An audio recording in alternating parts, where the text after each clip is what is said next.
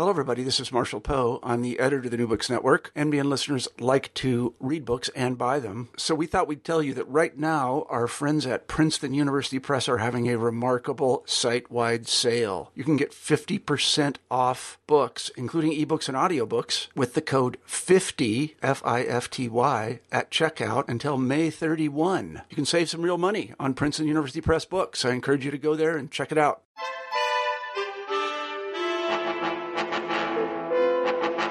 Hello, everyone, and welcome to the New Books in Russian and Eurasian Studies podcast series.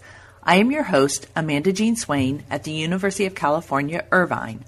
Today we'll be talking with Asif Siddiqui about the Red Rocket's Glare, Spaceflight and the Soviet Imagination, 1857 to 1957, published by Cambridge University Press. So welcome to New Books in Russian Studies, Asif. Thank you. Thank you for having me. It's a pleasure to be here.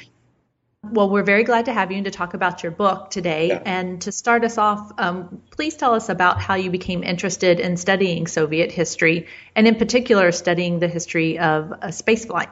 Well, there were a couple of sort of intellectual roots for this. One was I was always interested in space exploration as a kid.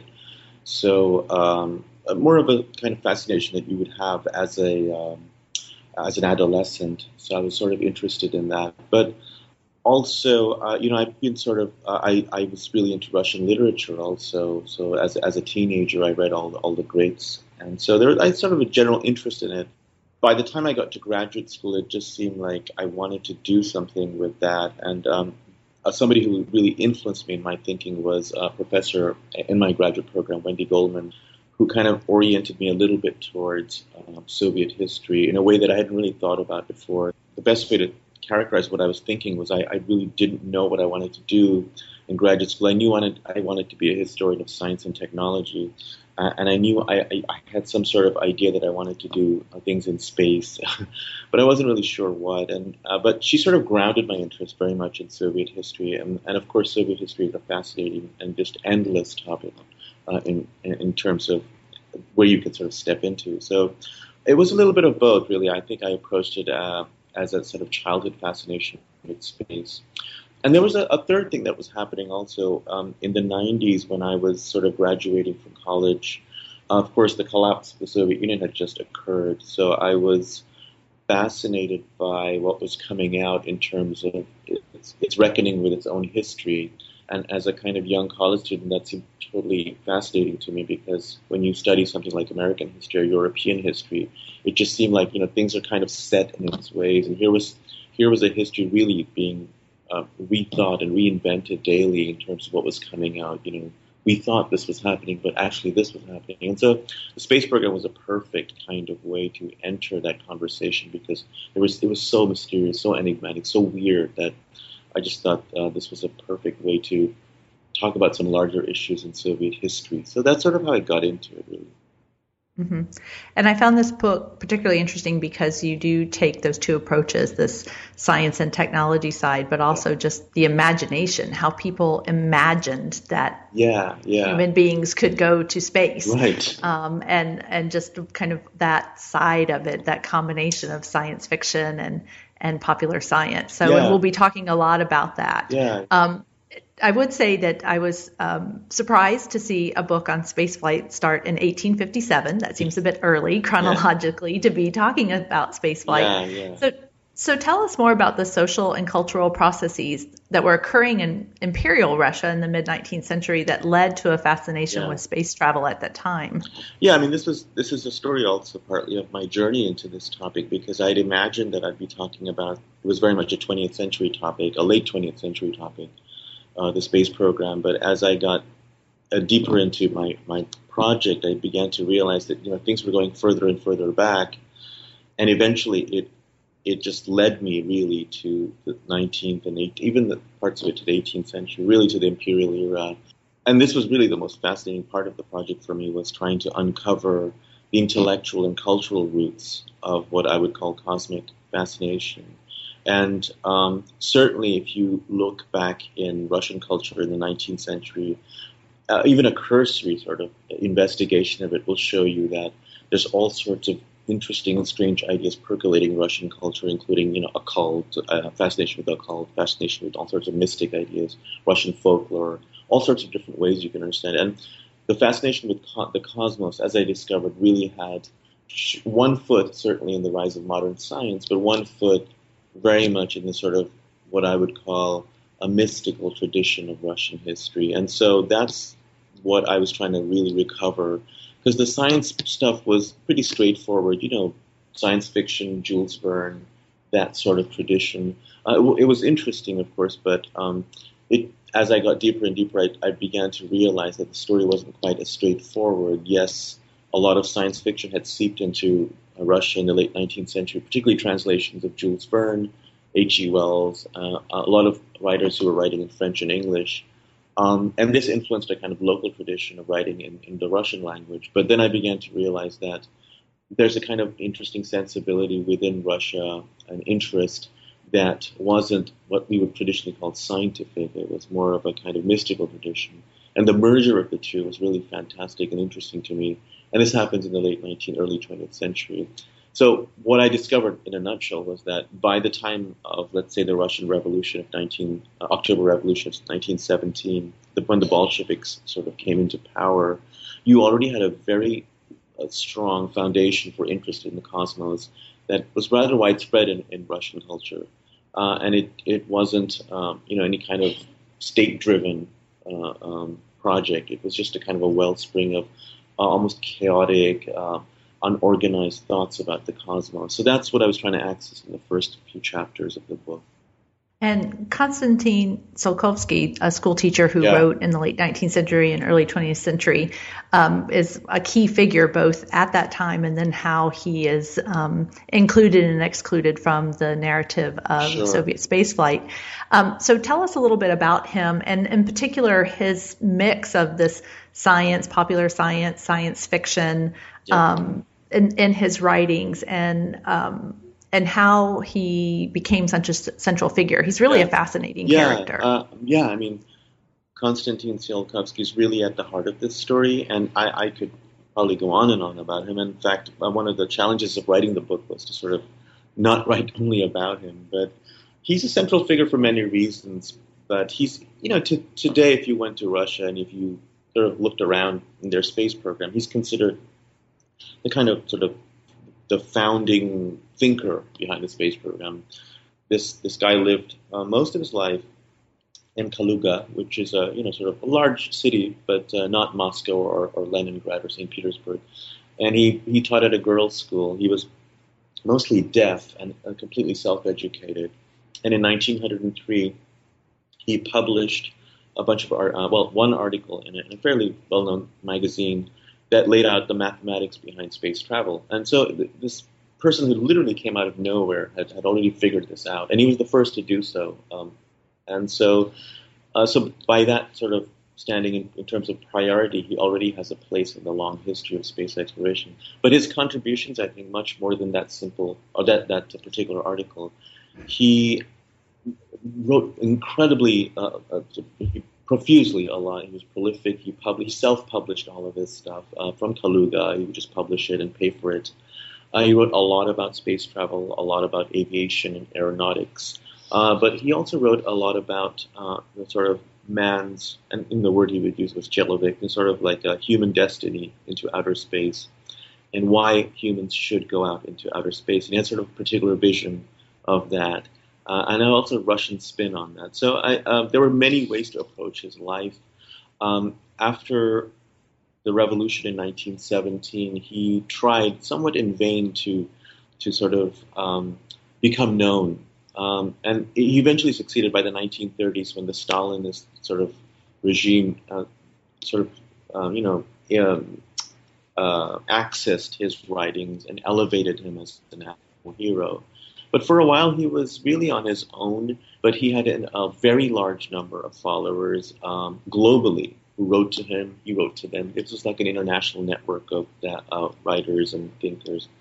And the other interesting thing about him was that he considered all his writings part of one big whole. So whether he wrote science fiction or actual mathematics or mystical stuff, it was all part of one epistemology, one idea about the world. And we are now sort of accustomed to divide science and away from mysticism, away from science fiction. But he was writing in this one tradition it was a big mix.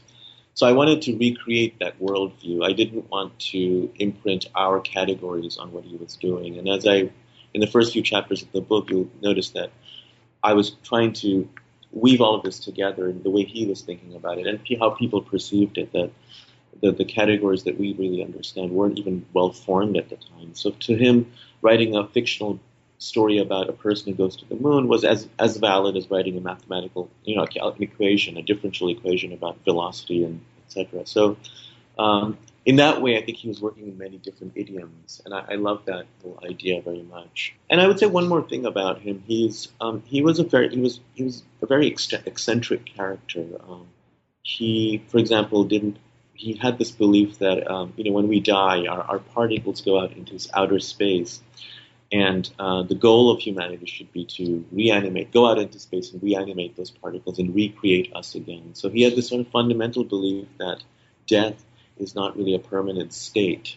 So and he was married and had several children, and unfortunately, several of them died. And so he was very clear that he wouldn't grieve over them, because after all, someday we would be reunited in outer space. So he had a sort of very strange and eccentric way. And he didn't want to ever leave Kaluga. He was very afraid of leaving this town. He didn't. So he had all sorts of fears, and personally, he was a very odd character. But I think intellectually, he was very fascinating.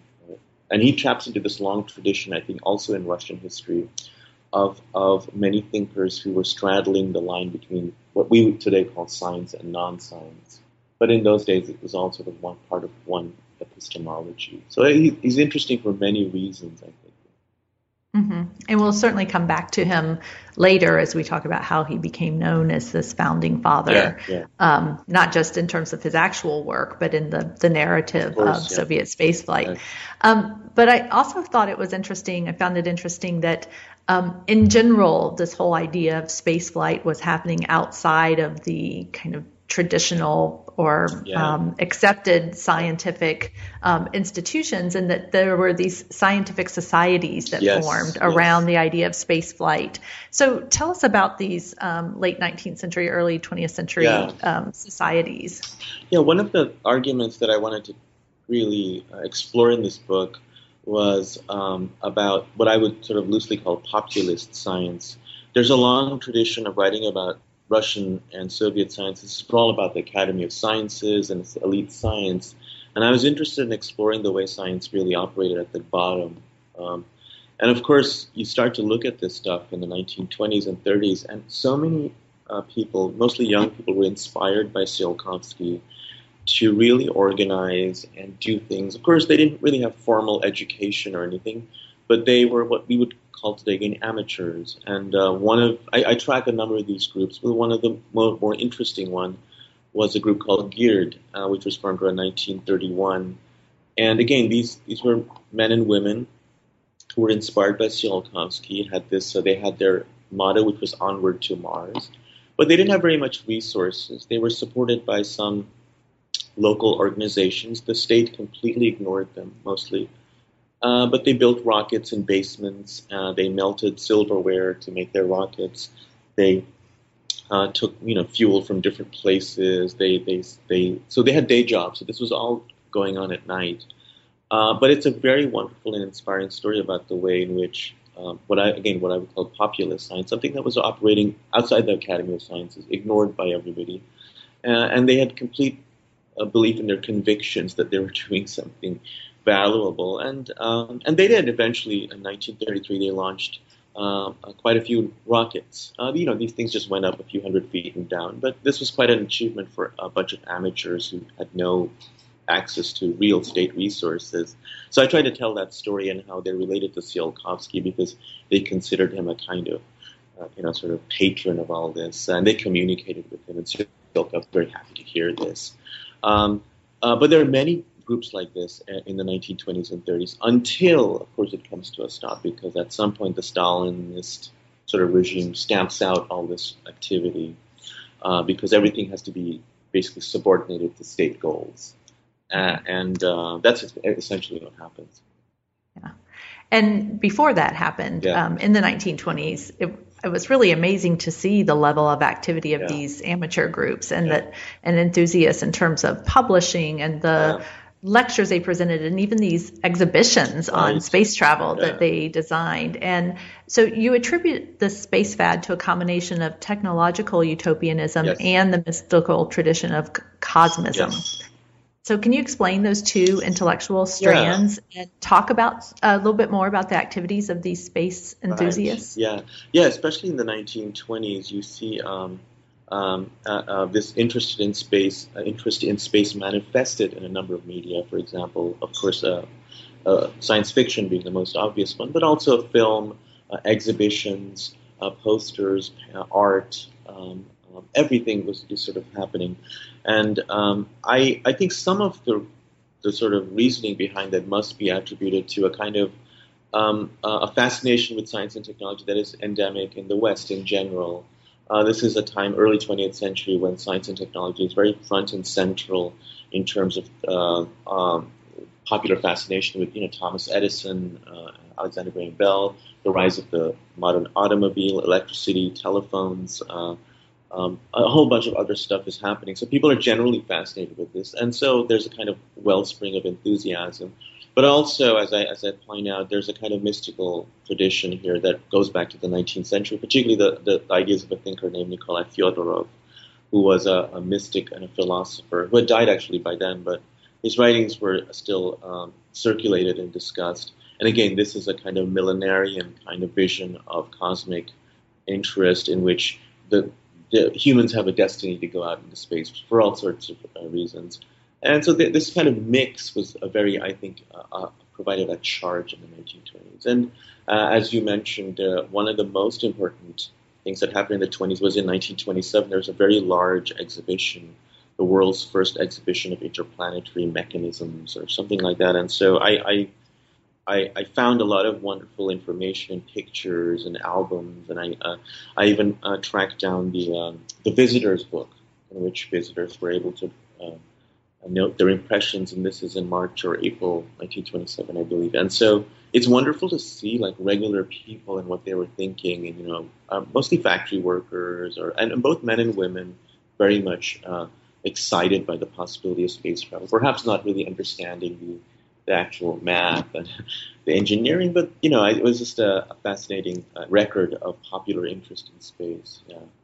And again, it gets at that imagination that you talk a lot about, that connection between engineering and imagination. That they had to not only have the technical skills, but they had to actually imagine that it was possible. And for kind of average people to go through this and to think, wow, we could go to space is really fascinating. Yeah, I mean, if there is one sustained thread throughout the entire book, I think it is that the way I put it is imagination and engineering were co-produced, that you couldn't have one without the other. Because all histories of the Soviet space program have essentially been told as tales of engineering, kind of a techno-fetishistic, this is what happened, and this is the engine, and this is the engine. Or there's a whole bunch of books now about sort of the cultural history. But I was trying to put it together. How do these things work together? Trying to write a new kind of history.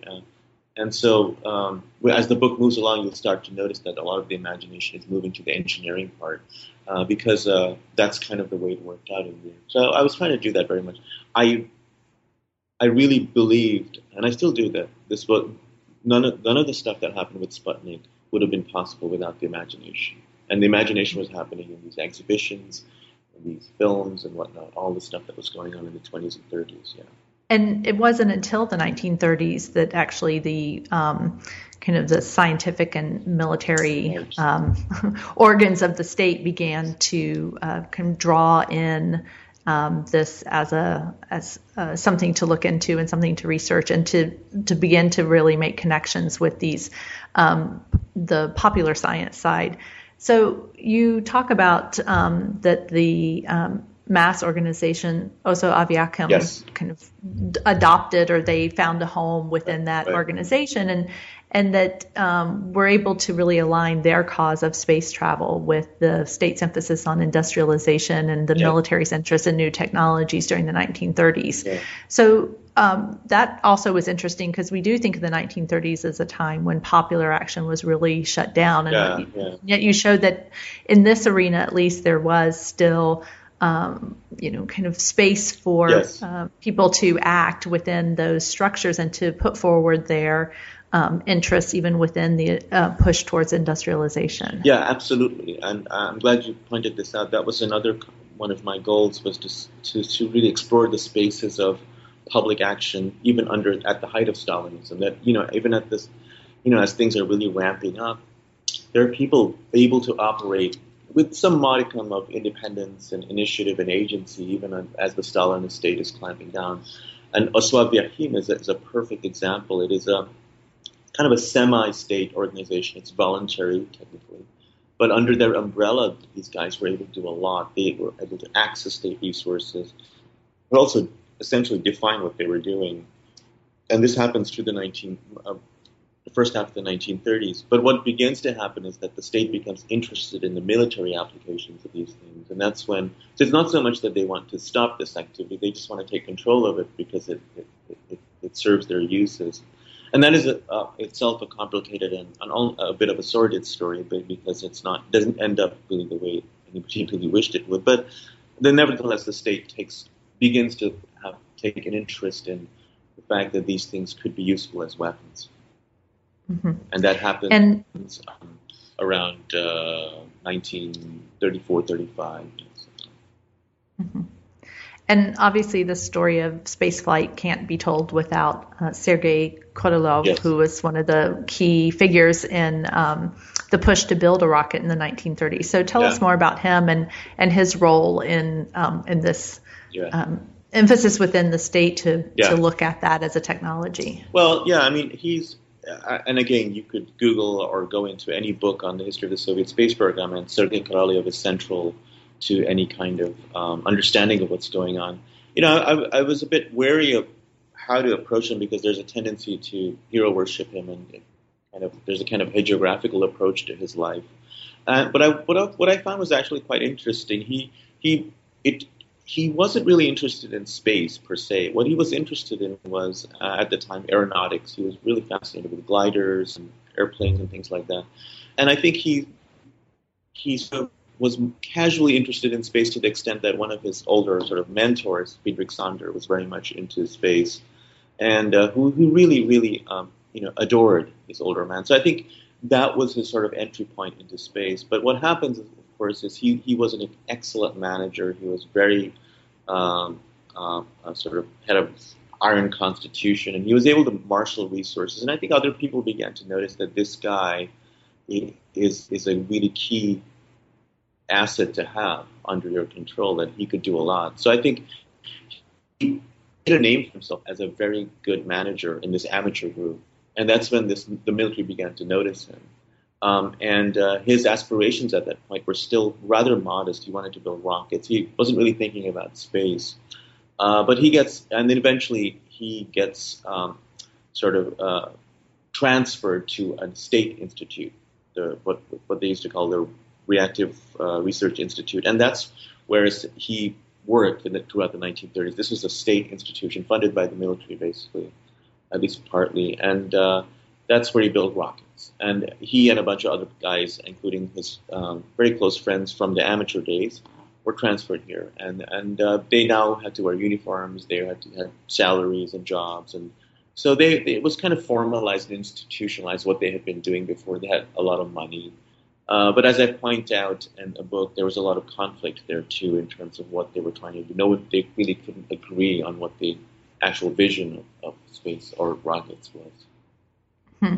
And that was another thing that really stood out to me in the book, were these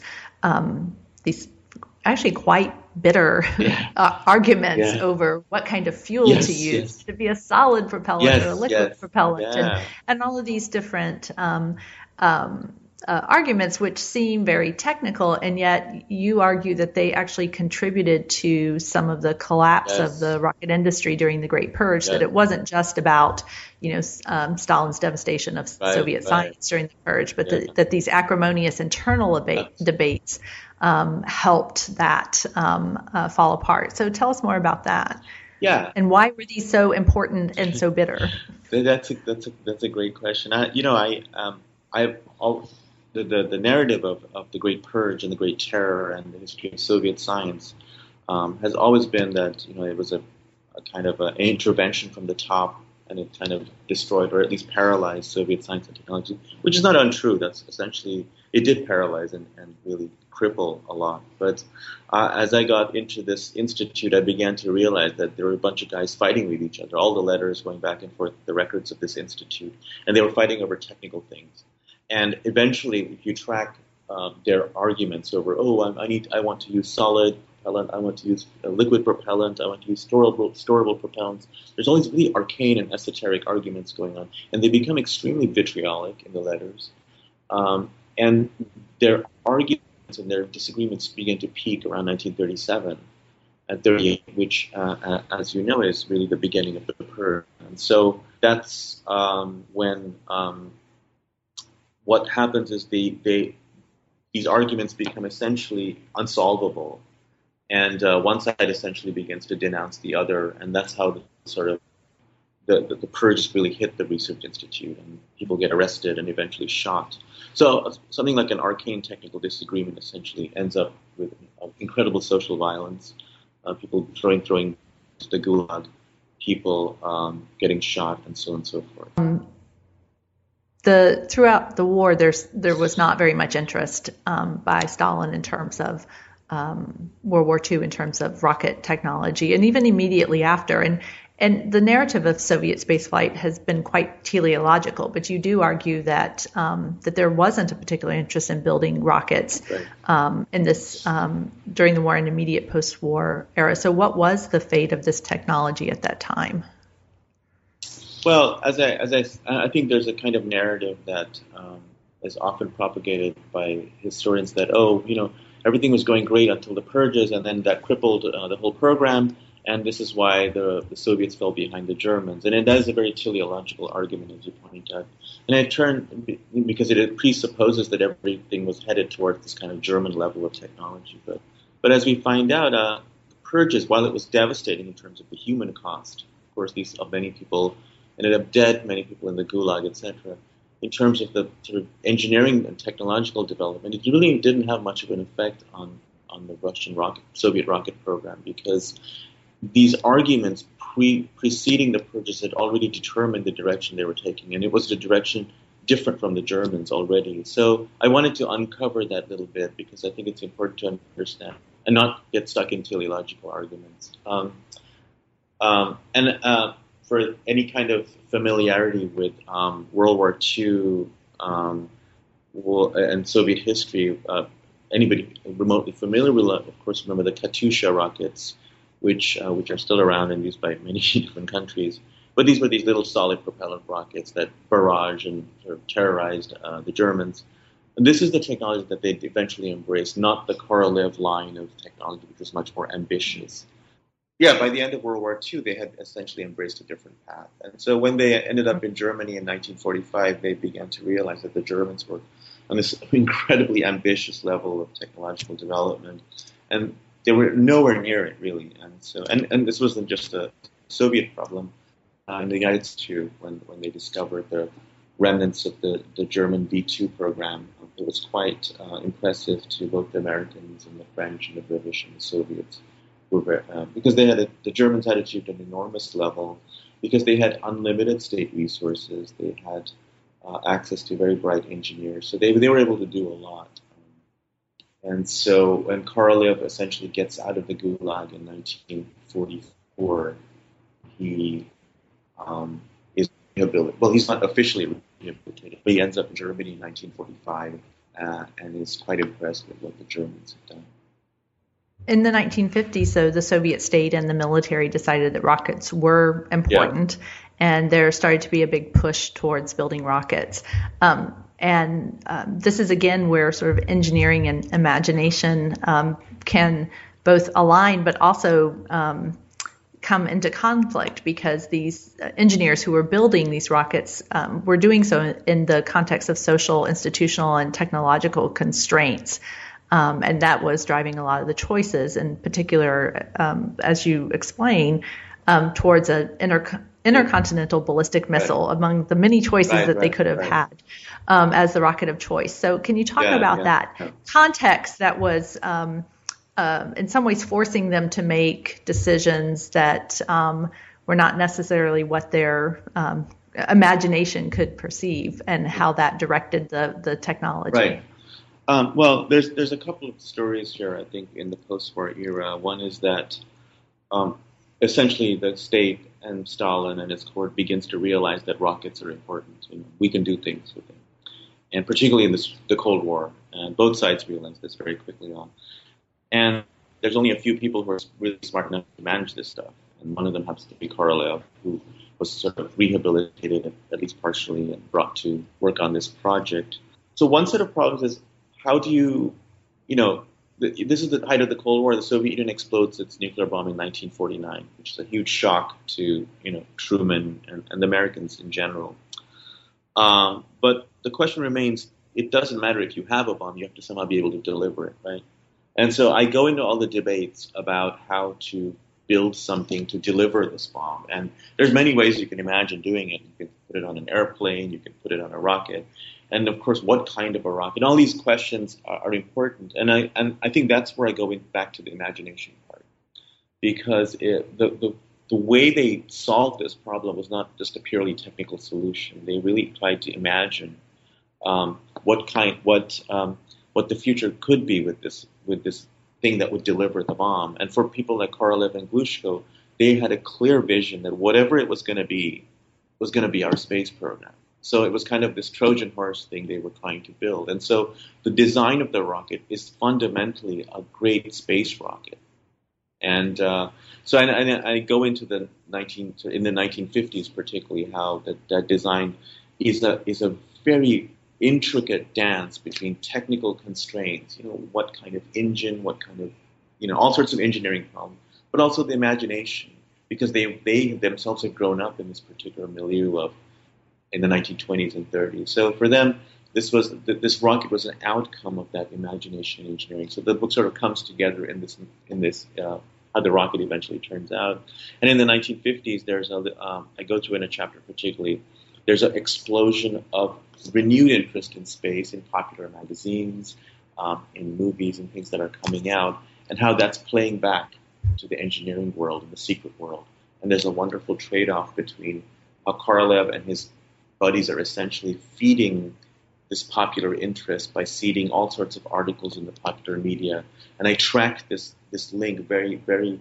There was a link. It wasn't just disembodied articles and magazines coming out. It turns out they were actually in charge of all this stuff, that all the different things that were coming out. So it's a very complicated story in the sense, I think, that, again, imagination and engineering were working sort of together to produce the rocket, the intercontinental ballistic missile. Of course, it was a very scary weapon because it was designed to drop hydrogen bombs on the enemy. But if you replace the bomb with a satellite, you could loft it into orbit. And Korolev and his friends were very keenly aware of this. It wasn't listed in any document that you could do this. And it was only in 1955 that Korolev sends a document to Khrushchev at the time. And we'd like to have basically one ICBM. Can you give us one? We'd like to switch out the bomb and put this thing in. And at the time, nobody understood what a satellite was.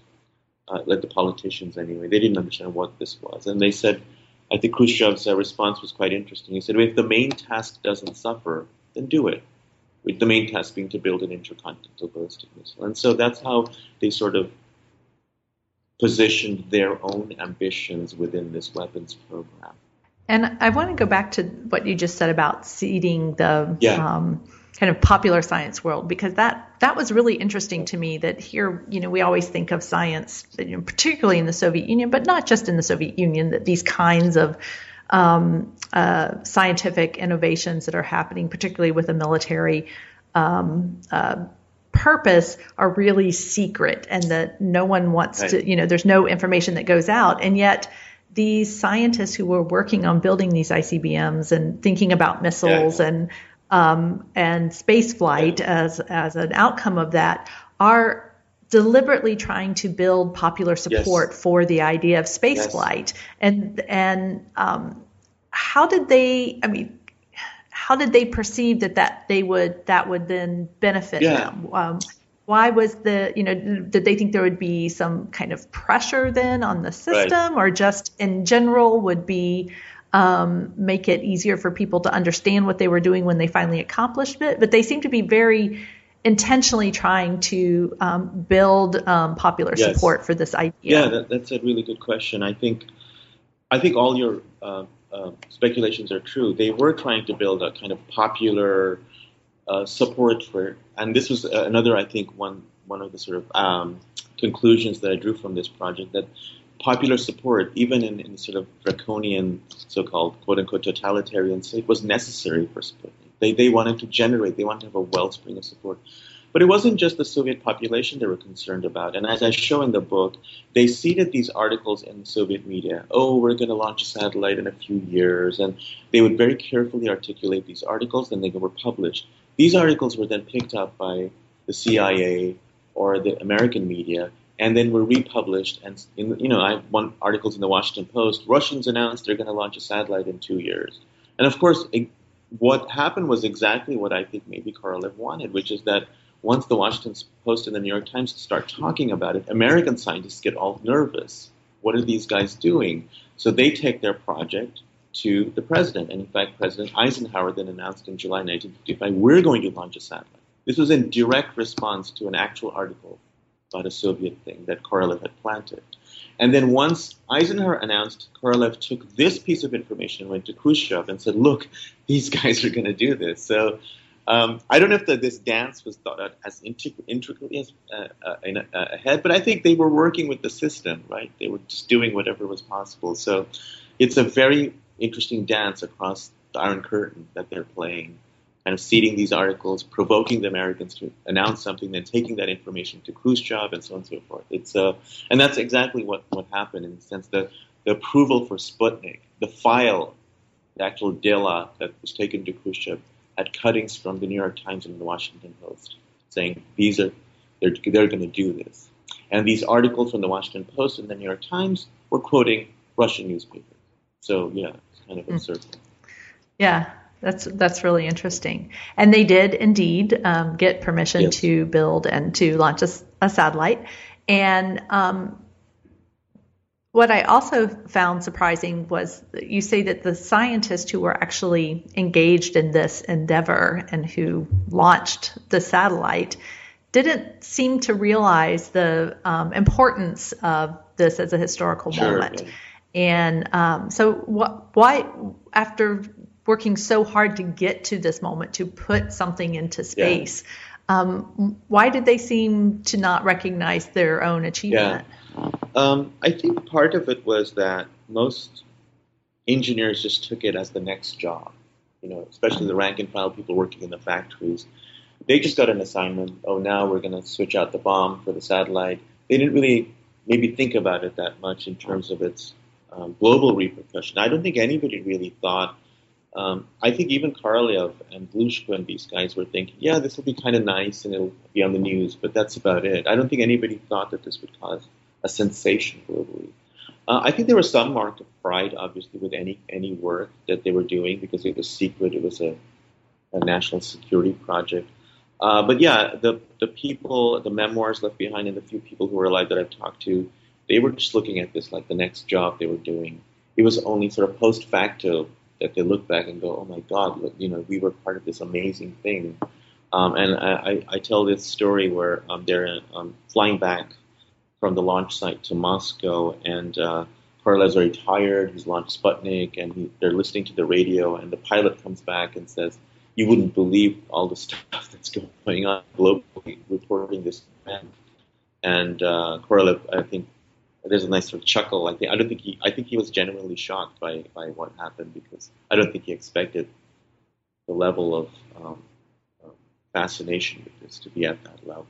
At the same time as the launch of Sputnik, there's also then a construction of a narrative of Soviet spaceflight, yes. in which there's a very deliberate choice by Korolev and yes. these other engineers working with him to place Sokolovsky as the father of spaceflight, and to kind of create this very direct narrative from his work to their achievements. So tell us more about that and this, because it has been the dominant narrative of Soviet space science. Yeah, I think there is, once Sputnik happened, there's a kind of reshaping of the history of Sputnik, the prehistory.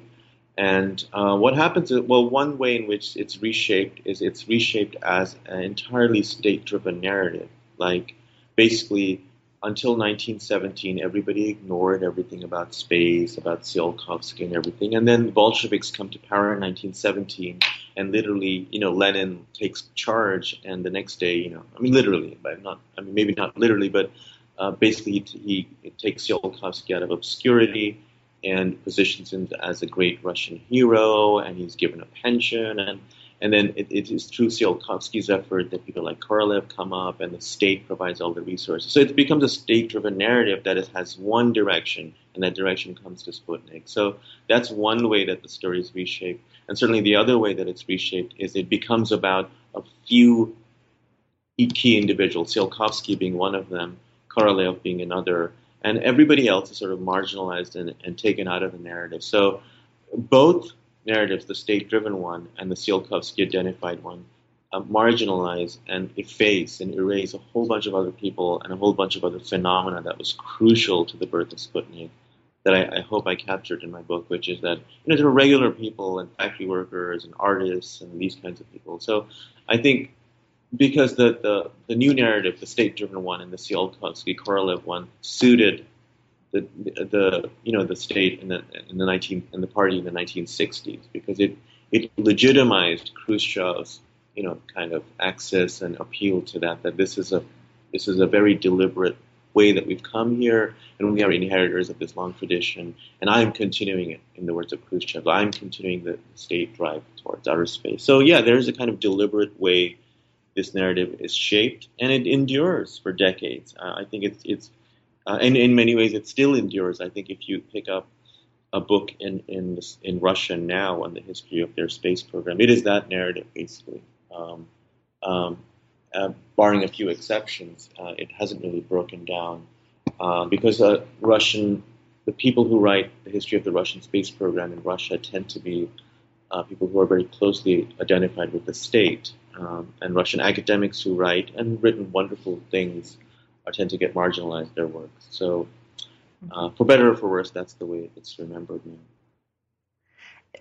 But you, on the other hand, in your book, by saying that Sputnik was not a triumph of Soviet science, what do you mean by that? Yeah, I think I was trying to be a little bit provocative in the sense that, yes, Sputnik wasn't a triumph of Soviet science. First, because it wasn't really Soviet. I mean, I think in the sense of it had chronologically, so much of it happened in the 19th century and before 1917. But also, it wasn't Soviet in the way even post-1917, because it was happening in spaces that were often counter to official Soviet discourse in through the 1930s, and sometimes even past that. So in that sense, I meant it wasn't Soviet. And the other way I meant it wasn't a triumph of Soviet science, because I don't know if it was just science. It was many things. And I wanted to clarify that in the book, that it was imagination, it was all sorts of amateur thinking, it was fiction, it was art, it was many things. And so I thought that saying that Sputnik is a triumph of Soviet science limits the story incredibly. It puts blinders on the story. In fact, it was a triumph of many things. And that's really what I wanted to say in the book.